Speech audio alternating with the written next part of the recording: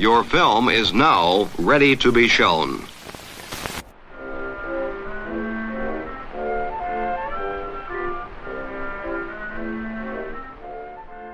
Good morning. I'm Justin Hendricks, editor of Tech Policy Press, a nonprofit media and community venture intended to provoke new ideas, debate, and discussion at the intersection of technology and democracy.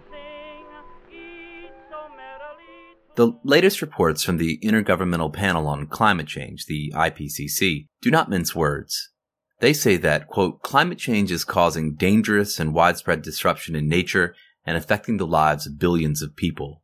An IPCC report released in February also says that, quote, rhetoric and misinformation on climate change and the deliberate undermining of science have contributed to misperceptions of the scientific consensus, uncertainty, disregarded risk and urgency, and dissent. An April report also describes how, quote, opposition from status quo interests and the propagation of scientifically misleading information are, quote, barriers to climate action and have negative implications for climate policy. This week, a coalition of groups published a report titled Deny, Deceive, Delay, documenting and responding to climate disinformation at COP26 and beyond, that outlines prominent discourses that seek to pervert and prevent efforts to address climate change. The report makes recommendations for governments, social media platforms, and the media on what to do to address the issue. I spoke to two individuals involved in the effort to produce the report to learn more. My name is Jennie King. I am the head of civic action and education at the Institute for Strategic Dialogue. I'm Michael Khoo, the Climate Change Coalition co-chair at Friends of the Earth. Michael, Jennie, you have just published this report, Deny, Deceive, Delay, documenting and responding to climate disinformation at COP26 and beyond. But this is a work of multiple organizations. Can you just explain the organization behind this and the partnership that you've put together? Absolutely. This coalition, which is called the Climate Action Against Disinformation Coalition, and it works with the US-based alliance that Michael mentioned, Climate Disinformation Coalition, has formed somewhat organically over the past 12 to 18 months and really combines organizations that have a precedent and expertise in researching disinformation and malign influence operations, and those who are much more engaged in the climate science, climate advocacy, and climate policy spaces, who realized that there was a real and present danger being posed by mis and disinformation in the ability to pass meaningful legislation.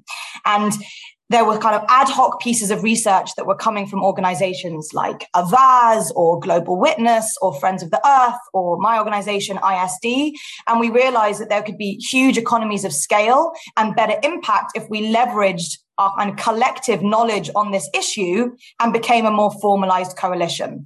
And that really came into fruition most acutely last year at COP26, the climate summit in Glasgow, when we formed what we were calling a war room, but in practice was a real-time 24-hour monitoring unit that was looking at information threats which attempted to undermine the negotiations and the outcomes of the summit. And off the back of that, we had a huge body of evidence that we decided to build on and turn into the report that came out on Thursday the 9th. One of the things you point out in the report is that there is a mandate, a public mandate at least across the world, that climate change is a problem, is an issue, and is something that most people want to address one way or the other. That seems to be even true in the United States, where perhaps we're a little bit behind Europe in thinking about these matters. What do you think the impact of disinformation is in this context where we have achieved a kind of consensus that we should act, but perhaps we're still not doing it?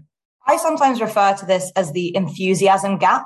And I think it really shows how sophisticated and nuanced the evolution of anti-climate rhetoric and lines of attack is.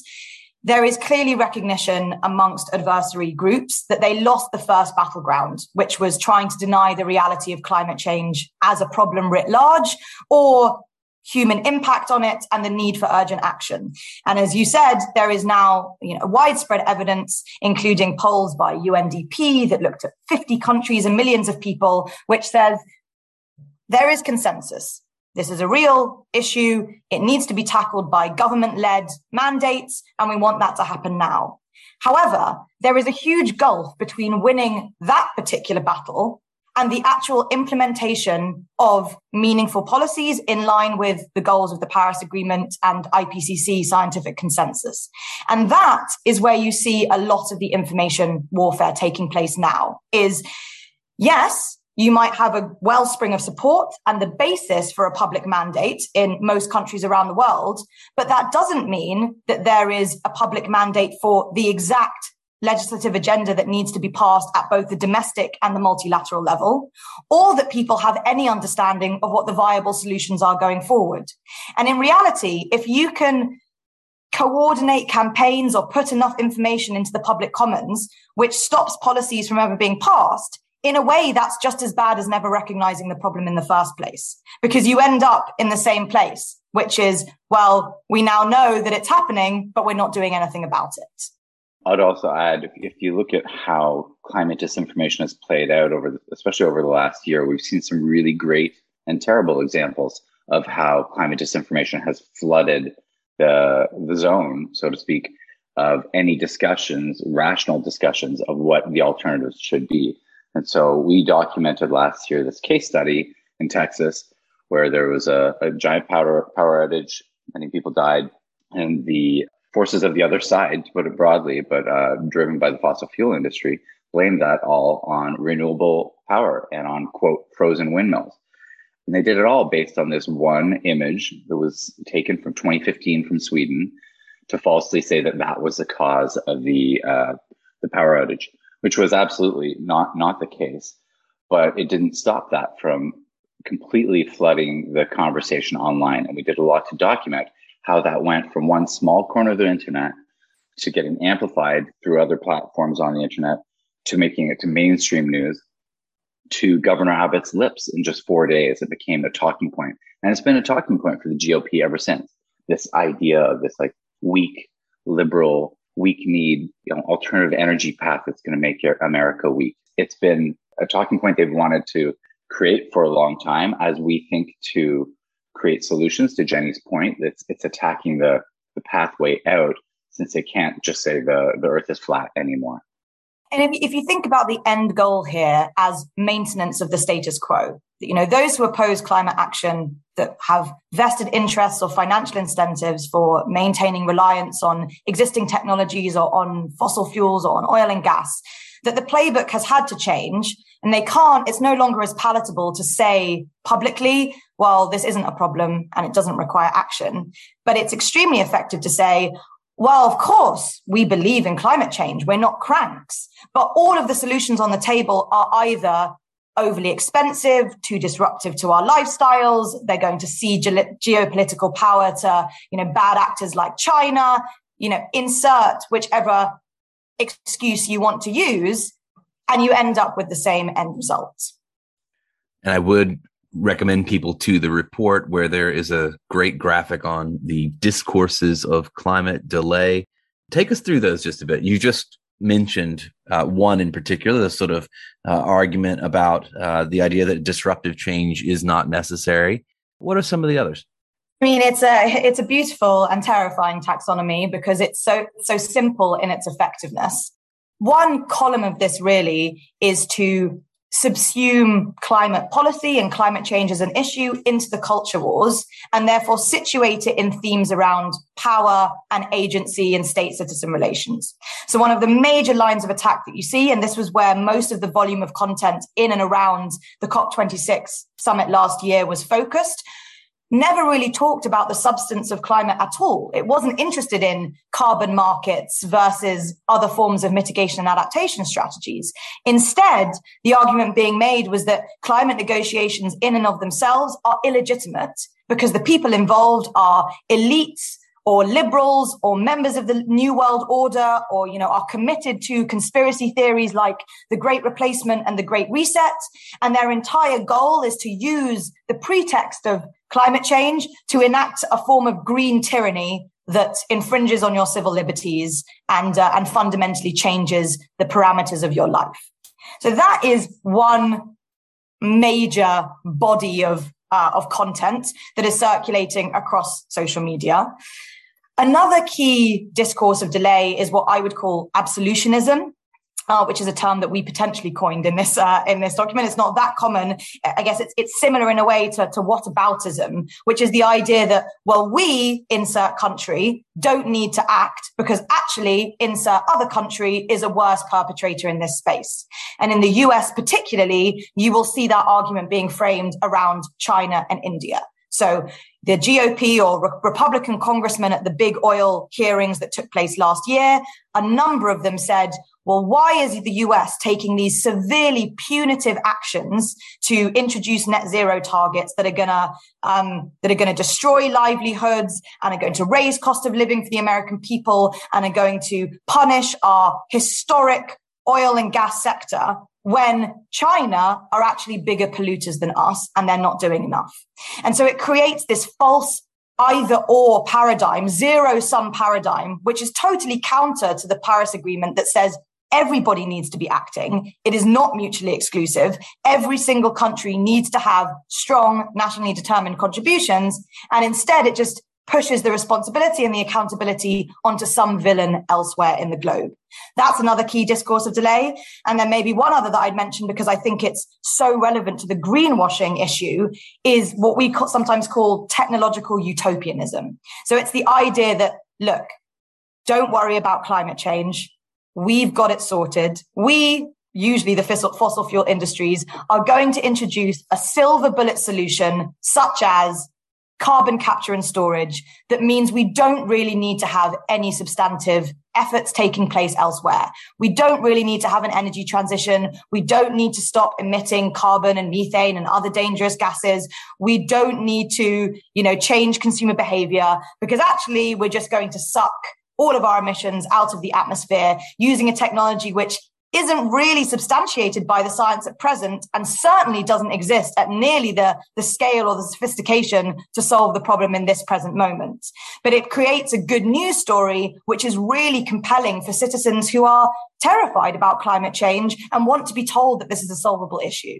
So you move on to kind of documenting the social media ecosystem, the role of the social media ecosystem. The problem of disinformation, of course, we've been talking about it now for years. ISD's built up incredible expertise around it, as have a number of the other firms that you reference in here. What do you regard as now the sort of social media platforms' responsibility to this problem? And how do their policies differ? It's one thing to have a level playing field for a debate. It's another thing when one very small group of people get an outsized footprint in that debate. And that's what you have. The traditional 80-20 rule, it seems much more online on social media platforms like a 95-5, where you have, again, a dedicated group of climate denialists who are now getting married together with the culture wars. And certainly our documentation saw the marriage of QAnon and climate denialism as a group that were a Venn diagram that became a circle. And you've seen that really increase over the last 4 years, from being a bit of a disparate issue to it really glomming onto every other a hot topic for the conservative social space. And so then you think about, what have the platforms been doing about that to reduce the virality? And in fact, what they do is increase the virality. They give an artificial megaphone to those groups. So as to really, I think, fundamentally threaten freedom of speech, because you talk about this debate in America where people are talking about it in individual sense, but if you talk about it in the collective sense of freedom of speech, the broad majority who believe in climate change, who believe in many solutions, are completely getting drowned out by this idea of a false windmill, or the idea of planes stacked up at Glasgow, all these false images that just get flooded.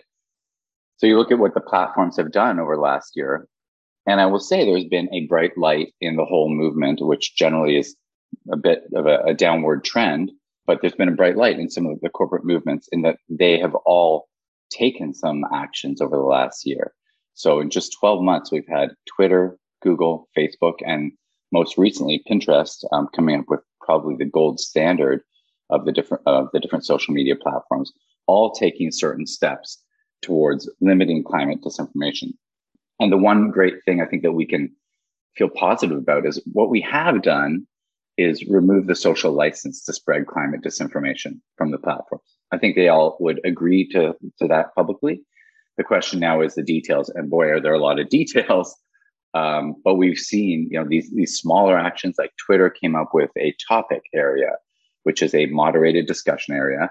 And it really is a fantastic unsung story of success in the social media realm, that they created a reasonable conversation that also has really high engagement. So it belies some of this, we can't do moderation because people only want a crazy toxic conversation. People don't, even outside of advertisers who don't want to be a part of that. There have been really great successes from some of the companies that we're hoping adds up to a momentum that we build this evidence base to show all the examples, and ideal are pushing them to go further over the course of the next year. I could add, a couple of quite stark statistics that I think really evidence the problem of what's taking place on social media. For us, one of the biggest recommendations for companies is that they enforce their pre-existing or introduce robust policies around repeat offenders. And the argument that we're making is that this would actually have a force multiplier effect, because the people who we found were gaining the highest amount of engagement and interactions on climate skeptic and climate denial content were more often than not also perpetrators in other harms. And that could be everything from anti-vaccination rhetoric or denial of the COVID-19 pandemic as a phenomenon, all the way through to very extreme movements that I mentioned previously, like the Great Replacement or QAnon, and even in some cases, totally unacceptable discourse like Holocaust denial, which is completely restricted under existing terms of service and community guidelines. And we, to give you one example, we looked at 16 super spreader accounts on Twitter who have great organic reach, very high follower bases, and the ability to galvanize a large audience in just the month before, during, and after COP26. And they had something like 500,000 active interactions with their climate-related posts during that time. Now, those 16 accounts outperformed 148 of the other prominent climate skeptic accounts and actors in this space. So it shows just how disproportionate the influence of this tiny group of people can be on the overall discussion. And then equally on Facebook, we looked at, they often tout their climate science center as being, the flagship initiative that's come out of the platform. And every time you produce a piece of research, they'll say, well, we're doing loads. We've created this bespoke content hub that steers people towards authoritative content, and it has X number of visitors a day. But we compared the 7 or 8 pages that are in that hub with 7 or 8 pages who have a track record and a history of spreading climate skeptic and delayist narratives. And we found that during COP, the disinformers outperformed the Climate Science Center by an order of 12. So they're 12 times more popular, even when the platform is pushing verified and credible sources. So it just shows that the fundamental architecture of these systems is still rewarding the misleading content, the sensational content, the incendiary and polarizing content, rather than the nuanced and trusted science. One of the things that you point out in the report, of course, is that there's still an enormous amount of money, of course, in this problem. There's huge sums of money being spent on paid advertising by the fossil fuel industry and all manner of other forms of influence, I'm sure. How do you disentangle the role of political elites who are in hock to fossil fuel interests, and the role of the platforms? Because clearly there's some separation. There is part of this that is monetizing an industry that kind of connects at least 2 of the groups that you talked about there, which would be the tech companies and the carbon majors, as we call them. So the 100 companies who've been responsible for 70% of emissions historically. And there was a study done by our partner EcoBotNet, which found that 16 of those companies spread 1,700 adverts in the first 9 months of 2021, just on Facebook. And those got 150 million impressions. But most importantly for me, it made $5 million of revenue for Meta as a parent company. Now, that system has to change. We need to remove the permission structure for those who are actively trying to, greenwash this debate or create an impression of false solutions, that they're able to use these products and services to reach the maximum audience.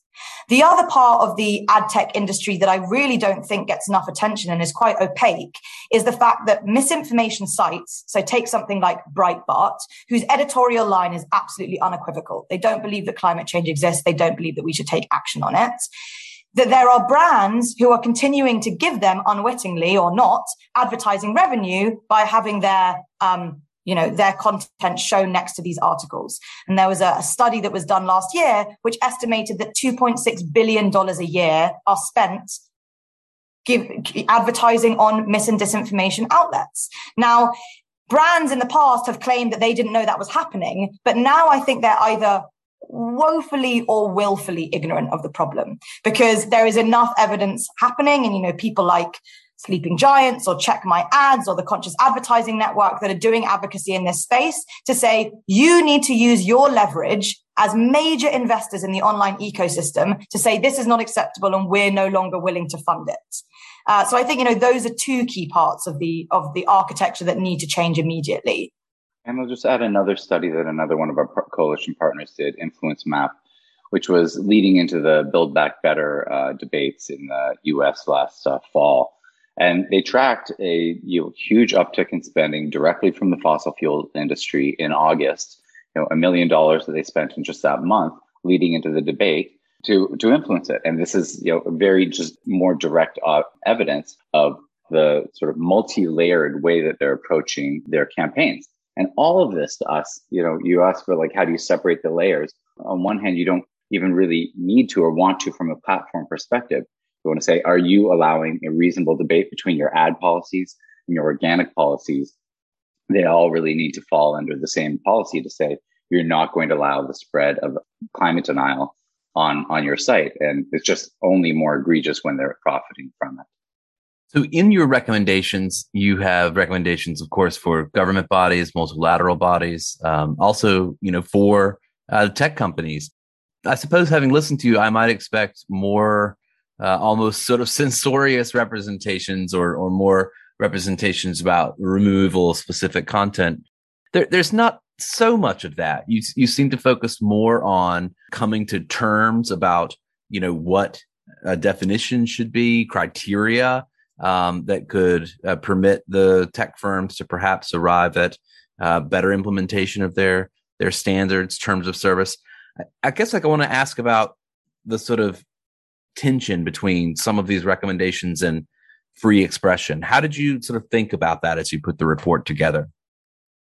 I know that Michael is much better placed to talk about, the free speech landscape, but just to give a comment on why we don't advocate for active removal of content in every space is that I do think it's really important to say that there are plenty of mechanisms at your disposal to reduce the prominence and the influence of disinformation that doesn't require removing people's ability to say things. Because we do live in liberal democracies and people do have a prerogative to hold opinions, but there is a separation between freedom of speech and absolute freedom of reach.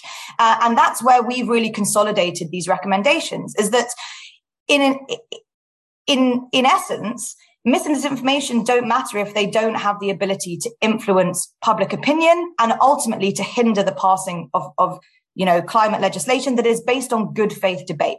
But we don't want to get wrapped around the axle in this kind of false dichotomy about censorship or who is it or isn't allowed to use social media, unless people are saying things that, are active incitement to violence or really do violate terms of service and therefore should be deplatformed. That's a separate matter around, violent and extremist content. But in this space, I don't think that removal is a useful framing for this conversation, because as we were talking about earlier, this is actually about algorithmic amplification. It's about repeat offenders and, the punitive actions that can be taken to downrank content or to add labels and interstitials. And it's about reducing the amount of oxygen that those accounts and those narratives are taking up in the online space. And to build on Jenny's point, all of these companies have already got policies that say, to some degree, that this spread of disinformation is not supposed to happen. So on first level, enforcing the community standards that not only they came up with, they have told advertisers they're going to have on their platform.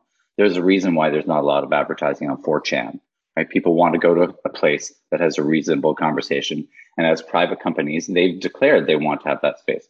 What we're saying is that we're lacking the transparency to see whether you're telling the truth. And in fact, what you find out from every whistleblower, from Sophie Zhang to Francis Hogan, is every time you actually lift up the lid, it's far worse than you ever thought it was with your anecdotal evidence. All these studies that we did, which really take a ton of nonprofit time, are just documenting what exists at the turn of a switch internally. They have all the numbers that we want right there ready for display, but they're hiding them. So I think, to step back and think, what do we expect out of companies in America? And, we have a long history of basic transparency. And if you take something like the airline industry, the worst case scenario, a plane goes down. What do? We look for the strangely termed black box. And the black box is nothing but a black box. It's actually a transparent device that tells people the worst thing that could ever happen. It gets sent directly to regulators. It gets shared with the public. It gets shared with all other industries. I mean, that is the exact opposite of what we have when we find a problem on social media platforms. They deny that it ever happened. And then when you say it happened, they say it's much less and we know how much better it was, or any amount of lies. And then, as you see, they go before Congress, like Mark Zuckerberg has, and directly lie about all of these things. And they're held to no account.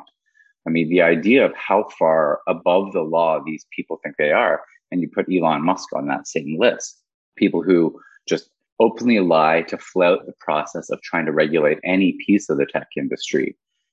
What we're talking about is act just like your standard food processor or baby seat manufacturer. You have a harm on the platform of the product you produce, you have to report that transparently. And then we can have a discussion about how much in the margins we need to be, recalling that baby seat or, tweaking the algorithm. Again, all of these things, these algorithms of amplification, they're designed by humans, right? They're not just something that happened to us. Every one of those lines of code is a value choice. And they're saying that they have certain values. And every time we poke slightly inside, we can see that it represents none of that. So transparency, it becomes, your first waypost to then have a reasonable discussion, to Jennie's point of, repeat offenders who have over and over gone against the community standards that they want, that everybody wants. Why are those people on a special VIP list like they are at Facebook? This really does align with what's happening in the European context with the Digital Services Act and the requirement for there to be, risk audits and regulatory oversight that is independent from the companies, that tries to reconcile some of the tensions that platforms have claimed in the past about providing access to data without compromising user privacy, and also without compromising, proprietary intellectual property within those companies. But there is precedent for this.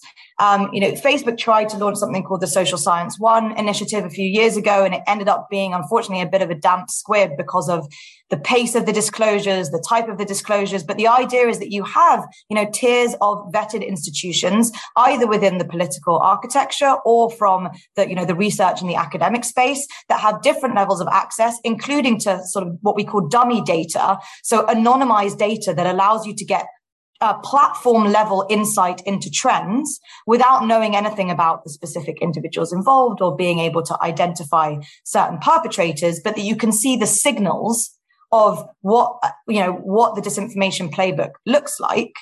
And I would also say that there is a document. I haven't been able to read the full 180-page epic yet, but the European Digital Media Observatory, EDMO, which came out of the tech regulation process in the EU, just released a big guide on how to do data disclosure from companies without compromising GDPR.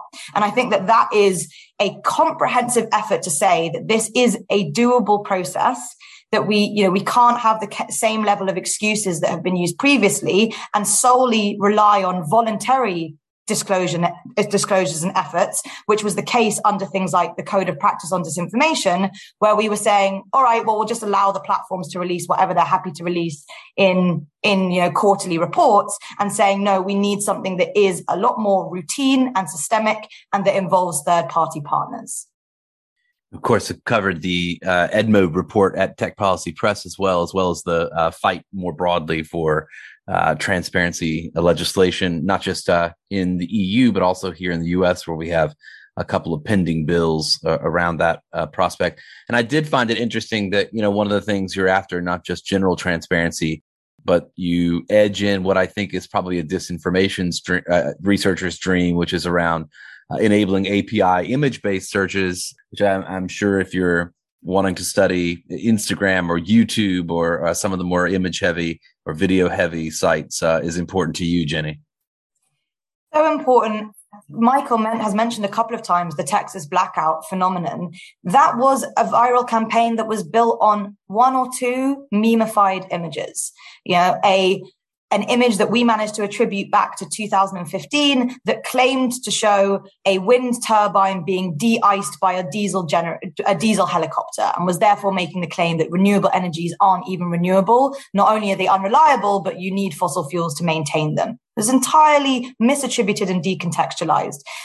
But it was almost impossible for us to quantify and therefore respond in real time to those kinds of threats because the API access does not allow you to do image-based searches. So, the amount of labor-intensive activity that's happening on the researchers' side in order to put a marker in the sand, and more importantly, to have crisis mechanisms in place to actually respond to these things and make sure that they don't become the defining narratives of key events is so important. And I think that will become more and more the case because many of these disinformation campaigns are transnational, and therefore they cross language barriers and they cross geographic contexts. And an image-based effort is far more effective in that international space because it doesn't rely on text. It also doesn't rely on critical thinking. It kind of bypasses the necessity to engage with substance, and instead it hardwires straight into the more emotive, clickbaity forms of online content. So it has the potential to cross a critical mass of virality and also of concern much faster in a way than a traditional tweet or a traditional Facebook post. And at the moment, we don't really have the tools at our disposal to actually track those trends in real time. And I think while it'd be great to have this evolution in our side's monitoring technology, I do want to say we went to all the companies and said, this is a group of people who are going to do something like this. We went to them literally like 4 weeks before that happened. And we said, watch out for that. Watch out for that within this group of people. And indeed, it was exactly those people who spread that were allowed to have the virality. So even before we get those sorts of innovations, the vast majority of that problem could have been stopped. You had in Texas, the local mainstream media who did a fantastic job actually of quickly within 24 hours debunking those images, but they were allowed to be populated, even though we told the platforms, watch, it's happening right now, stop it. They have the easy power to stop that. And they completely ignored it at the time and continue to as we have future events. I'll ask just one last question. Has producing this report, looking at this problem so deeply, has it left you more or less optimistic we'll be able to get the dialogue under control in a way that perhaps can move even these slightly ambivalent democracies towards doing something about climate change? Well, I think, I actually remain optimistic about the social media side, despite all this conversation, because, if you look broadly, solving climate change itself is really, really hard. Comparatively, solving climate change disinformation is actually quite simple. We know where it starts. We know how it's being artificially created and amplified.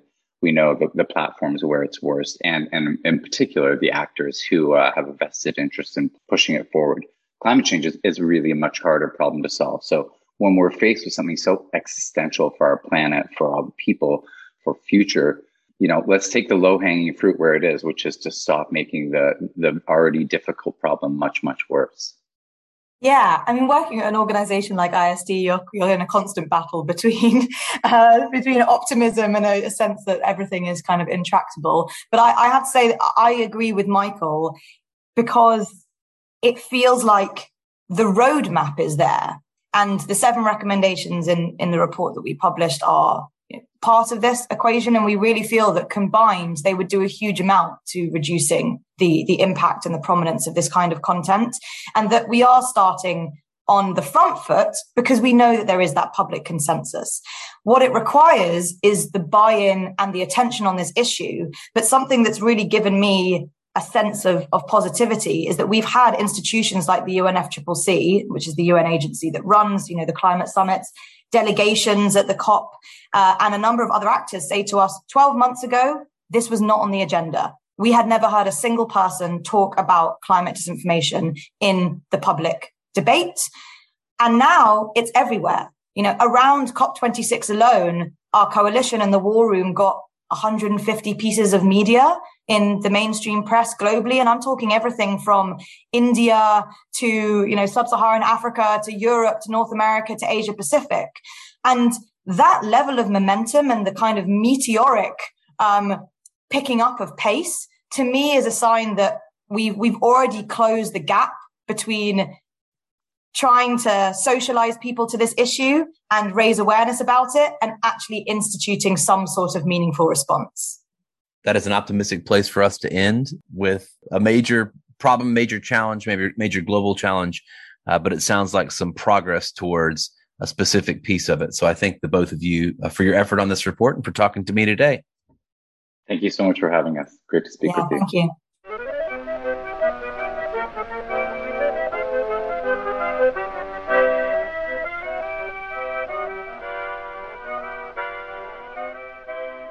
That's it for this episode. I hope you'll send us your feedback. You can write to me at justin@techpolicy.press or find us on Twitter @techpolicypress. Thanks to my co-founder, Brian Jones. Thanks to my guests, and thank you for listening.